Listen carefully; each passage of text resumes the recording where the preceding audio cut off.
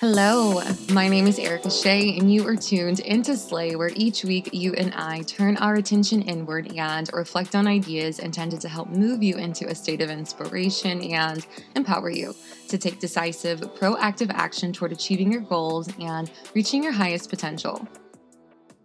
Today, we are talking about self-appreciation as we are halfway through the year, and it just seems like the perfect time to stop and recenter, to recalibrate and refuel our tanks for the journey ahead with some extra self-love and encouragement.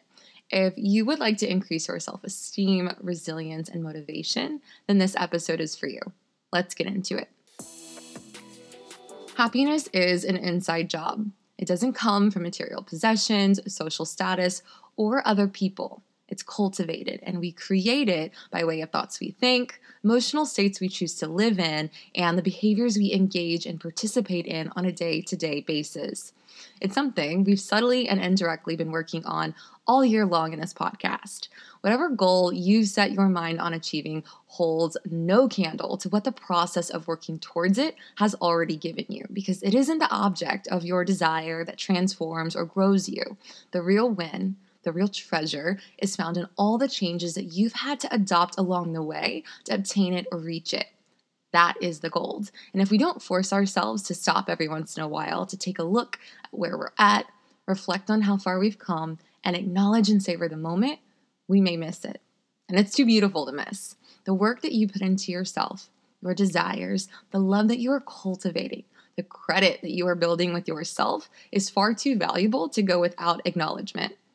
Life is not going to ease up on us, and we need these moments of just confidence, that reassurance, that positive reinforcement to keep us moving forward, to provide us with the juice when the going gets tough, even if the going is currently tough. I, with this episode, just invite you to stop and take a moment to clap for your damn self and all the other tough moments these last 6 months that you have overcome. You are out here. Just by choosing to listen to this podcast, I know that you are out here trying, and that is literally all that we can do to not only take ownership of our emotional and mental well-being, but to help make the world a better place. Honestly, we affect change by being the change. So today, whenever you have just a moment for yourself, I invite you to stop to reflect on all the changes that you've made since the start of the year to improve your life and the quality of your heart. What is different for you? What have you done for yourself that you are proud of? It doesn't have to be big, right? Maybe it's just that you've been more intentional about checking in with loved ones to let them know that you're thinking of them, that you miss them, and that you hope everything is well in their lives. Maybe it is bigger. Maybe you started going to church. Maybe you've cut back on alcohol significantly. Maybe you've started a passion project that you've been working at consistently that you're just so proud of. Maybe those are all of my things. What is different with and about you? Recognize your successes. Think about what you would say to a best friend who is sharing these things with you. What would you say to them? Feel those things for yourself. Remember, it is our relationship with ourselves that sets the tone for all other relationships in our life. We teach people how to treat us by the way we treat ourselves. So take 5 to love on you and sit in that energy that is you, that is golden. Observe how it feels in your body. Then as you go on about your day and every day after, remember the feeling that you cultivated in that moment and replay it anytime you need a pick-me-up. Just close your eyes. Lengthen your spine, reach the crown of your head up to the sky.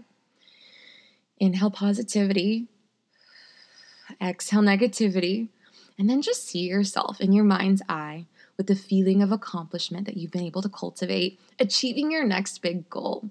See if you don't experience the most serene sense of peace, feeling that you are truly moving forward in an even more positive direction.